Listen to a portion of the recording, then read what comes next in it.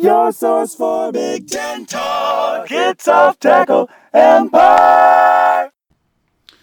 Welcome to Iowa Week here on Off Tackle Empire. Let's go, game week, Iowa. And for assistance with Iowa, I'm going to crack open a Win Fight Try Brewster of the Week, which is the Estrella Jalisco Mexican Lager. What does it matter what the name is? You know, what does it matter who the assistant brewmasters are? It's a Mexican lager. You know exactly what you're going to get. Maybe some years it's a little better than usual. Maybe some years it's a little worse.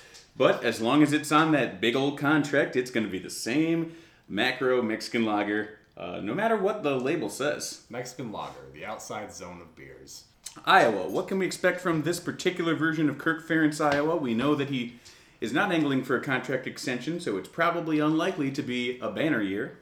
Yeah, and looking back over Iowa's 2017, it was kind of an unremarkable Iowa season. They end up 8-5 with a bowl win in one of the more hilarious ice rink games I've ever seen in my life. You remember that Pinstripe Bowl where they decided to play a game in a baseball stadium in December where there are no heating coils because there's no baseball in the winter, so the entire field was just literally a sheet of ice and trying to watch people either cut or tackle, and that was, again, great entertainment for the week between Christmas and New Year's, but not anything resembling an actual football game. But still, you come out on the end of that rock fight, that's not a bad cap to a decent year, but a year in which you maybe left some games on the field that you would have liked to have. Who did they play in that one? Boston College. Boston College, the only team that's more Iowa than Iowa under Steve Addazio. The two runningest of the running teams. Time to dive. And so, yeah, honestly, I mean, it may as well have been those teams in that game because it's not like either wanted to throw the ball at all anyway. So, yeah, looking over Iowa's schedule, you have two losses by the same score of 17-10, and one of those was an overtime game.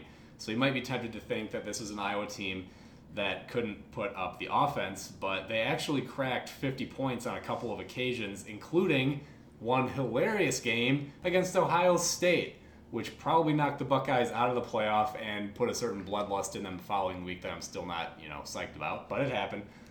Well, it's amazing because, that loss just made less and less sense as the season progressed, and then it was there was no question that Ohio State, if you just look in terms of wins and losses and who they beat and who they lost to, had a better resume than Alabama, but the playoff committee was unwilling to forgive a blowout loss to a very average Iowa team. It's like, it was such a transgression that even though Ohio State was, much more deserving in terms of wins and losses, you just can't do that to the brand of the college football playoff, is have the stink of 55 points by Iowa on you. Well, I don't want to get too far into Ohio State here in Iowa week, but the other Buckeye loss was also a blowout, albeit in the beginning of the season to a very good Oklahoma team. But to look over the rest of Iowa's schedule, yeah, you have the excellent win over Ohio State that I don't think anyone saw coming. Think back to that week before and tell me, did anyone really think Iowa was even going to keep that game especially close, let alone put a shit housing on Ohio State? No, nobody thought that. They figured they'd blow their wad as far as games like that were concerned after they just barely missed out on knocking off Penn State in September. That was one of the better games of the first month of the season that came down to a goal line play late in the game. They weren't able to pull that one out. They had a tough loss at Michigan State the following week, and they had the overtime loss with Northwestern. But, over the course of the season, they did win 2 out of their 3 quadrangle games, although, and this has been the case for everyone in the quadrangle, they didn't beat Wisconsin, and it really wasn't very competitive. The only reason that Iowa scored at all was because of the continuing stellar play of Josh Jackson, whose 2 pick sixes were the only points Iowa had, and really were their best offensive plays, was just giving the ball to Wisconsin and hoping that they let Hornibrook continue to throw. Well, as former Golden Gopher Ric Flair once said, to be the man, you gotta beat the man. And boy, there has not been a lot of beating of the man going down in the Big Ten West lately.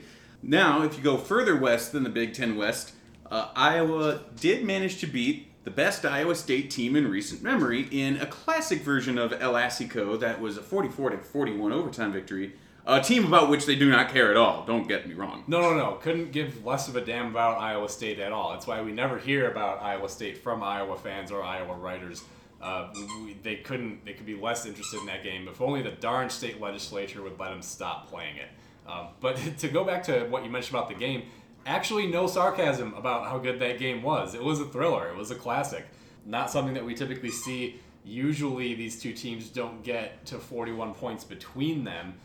But it was a very good, very watchable game. And from the looks of things, Matt Campbell might have Iowa State as a slightly more respectable version of itself. So, hey, at least from now on, when you lose to Iowa State every other year, people won't think it's quite so embarrassing. That's funny because that's one of those games that, like, objectively, with no bias, was really quite good. But Iowa fans think, well, it's Iowa State, they're going to be terrible, and oh, this is so frustrating. Oh, we're so embarrassed by this win. And it ended up being an overtime shootout between two 8-win teams at the end of the season. So, really, in perspective, it was pretty.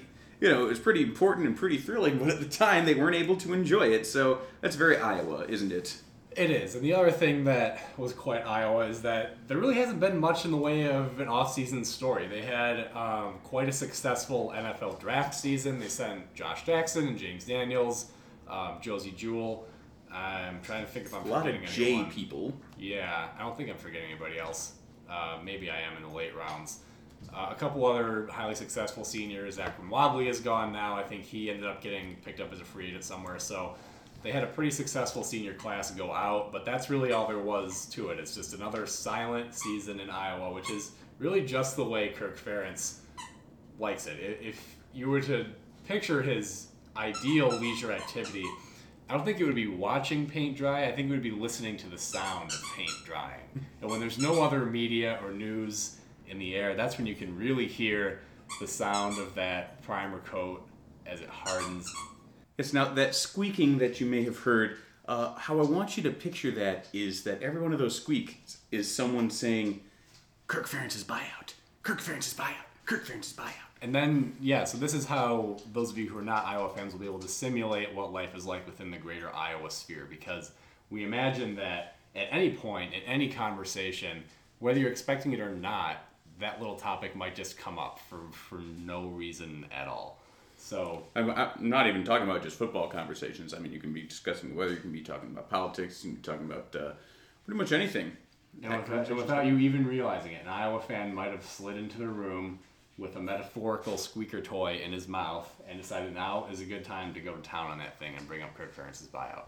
You were saying something about Iowa. What were we talking about? R2 over there is kind of more your PJ Fleck, high energy type of dog who's just, oh man, look at me, I'm making noise. It's not even my turn right now, but look at all the noise that I'm making. I'm making noise, I'm changing the game. Whereas over here you see Moon, who is very much Kirk Ferentz, Iowa.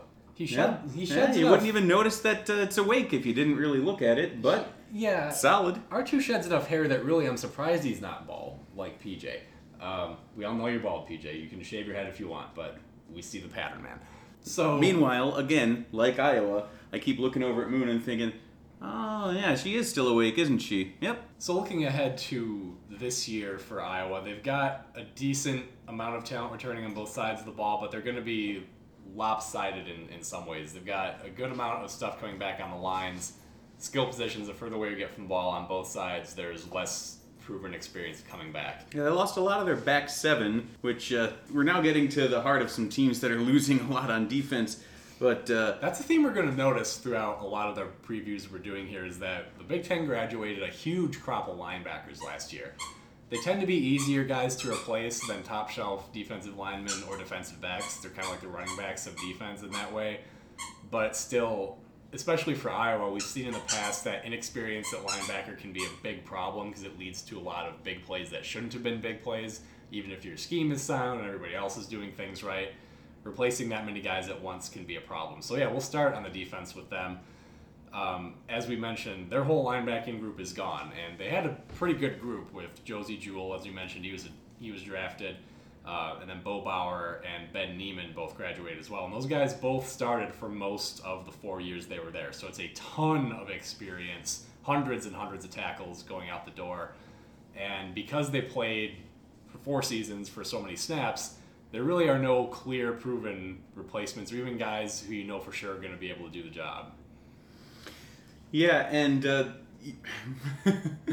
when you consider that Iowa, like many teams in the Big Ten West, is essentially Diet Wisconsin in that they want to run the ball and then stop the exact running plays that they themselves run, that's not really ideal for what you'd hope for Iowa to be able to win those 17-10 games. Yeah, it's not. And beyond losing the 3 starters, one of the guys they had projected to start, Aaron Menz, is going to be out with an injury for quite a while. It's not clear exactly how long.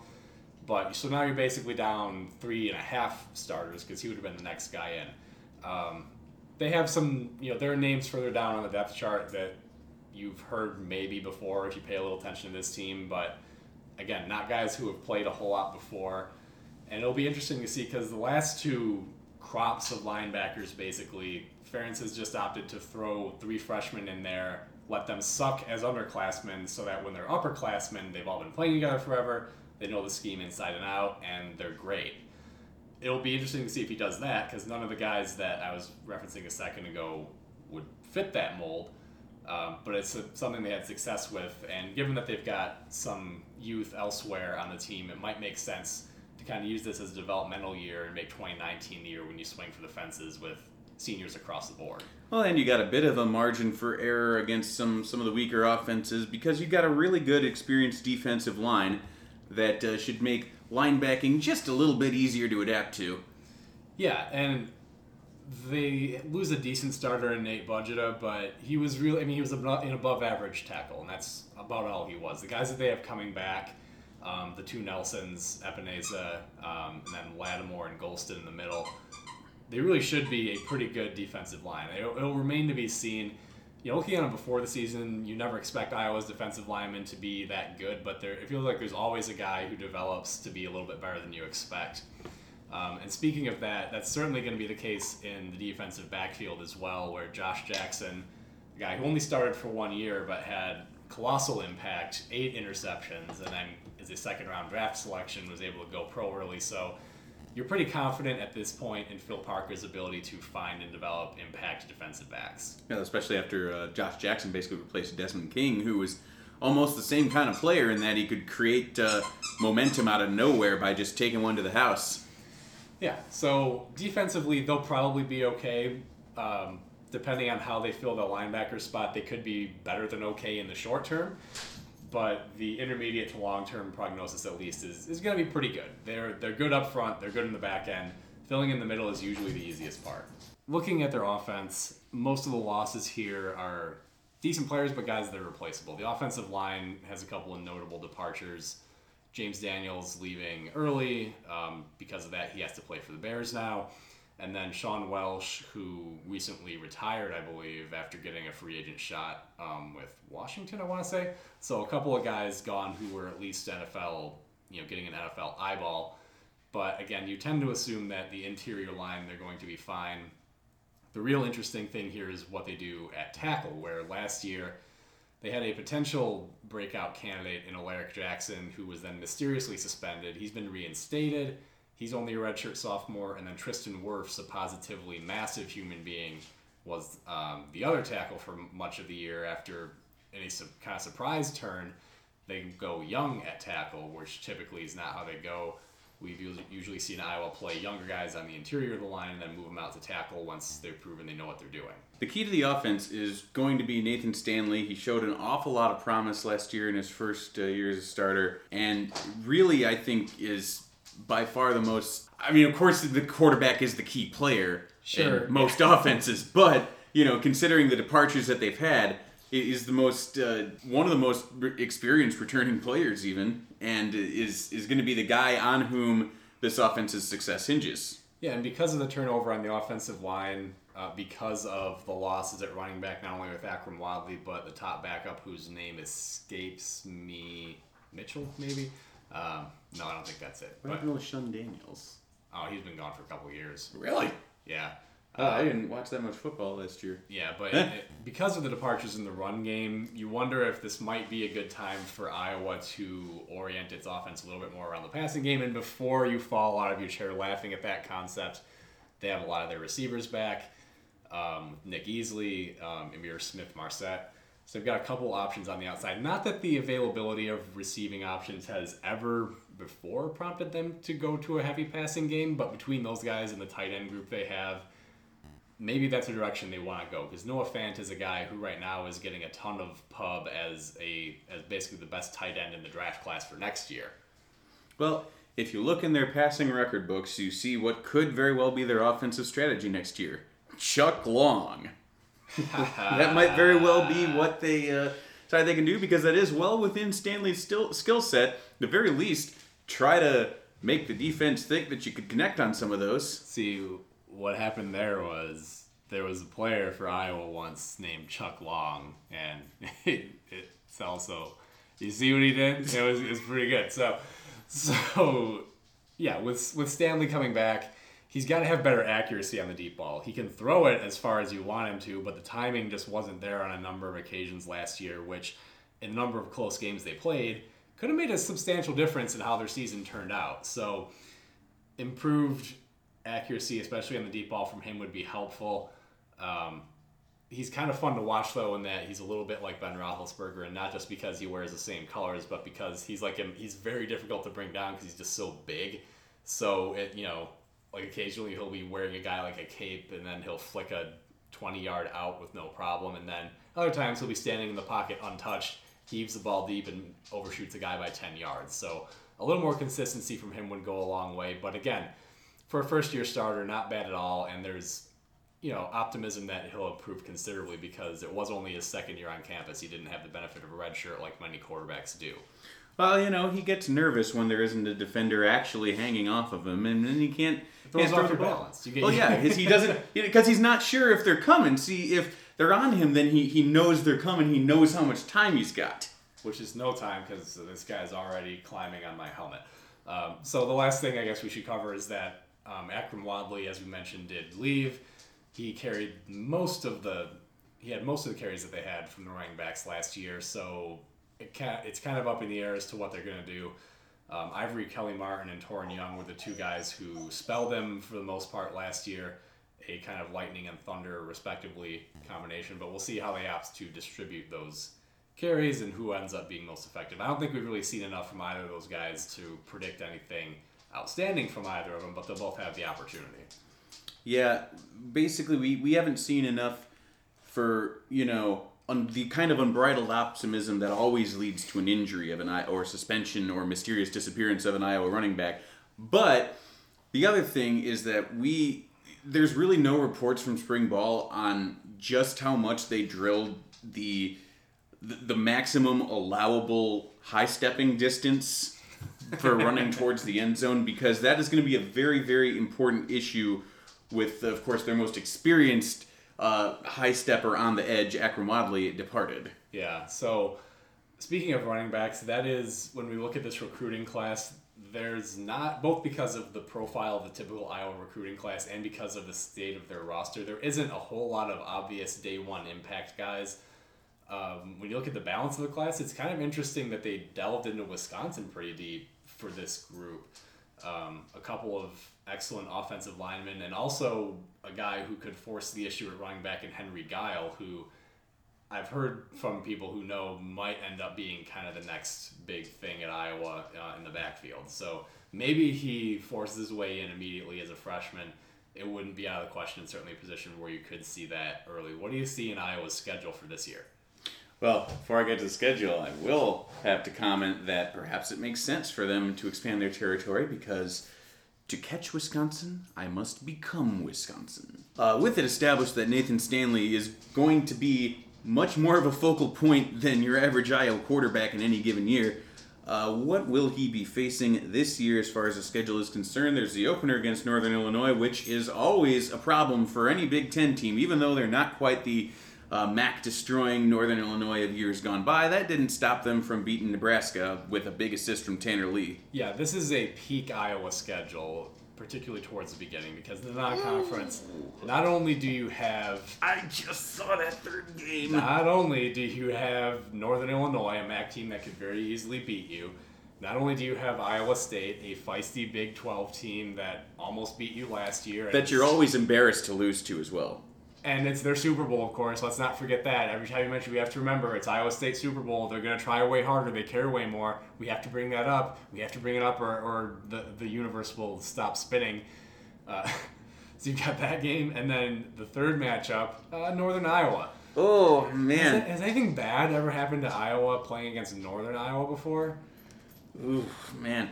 In particular, I mean, let's go beyond Northern Iowa. How about just in general, top of the line FCS programs in the Great Plains? Yeah, and look, I'm not going to pretend I know anything about Northern Iowa this year. Maybe there's nothing to be concerned about, but that's still a game where every single player on that roster from within the state of Iowa is going to be playing with blood in their eyes because of how motivated they are to prove that they should have been given a scholarship to Iowa. I mean, Iowa takes enough in-state players who aren't that well regarded that the guys who are left are certainly going to feel slighted. So, yeah, good luck with that. But then the thing is, whether they've come through that clean or not, it's not like Iowa expects to be in the national championship picture.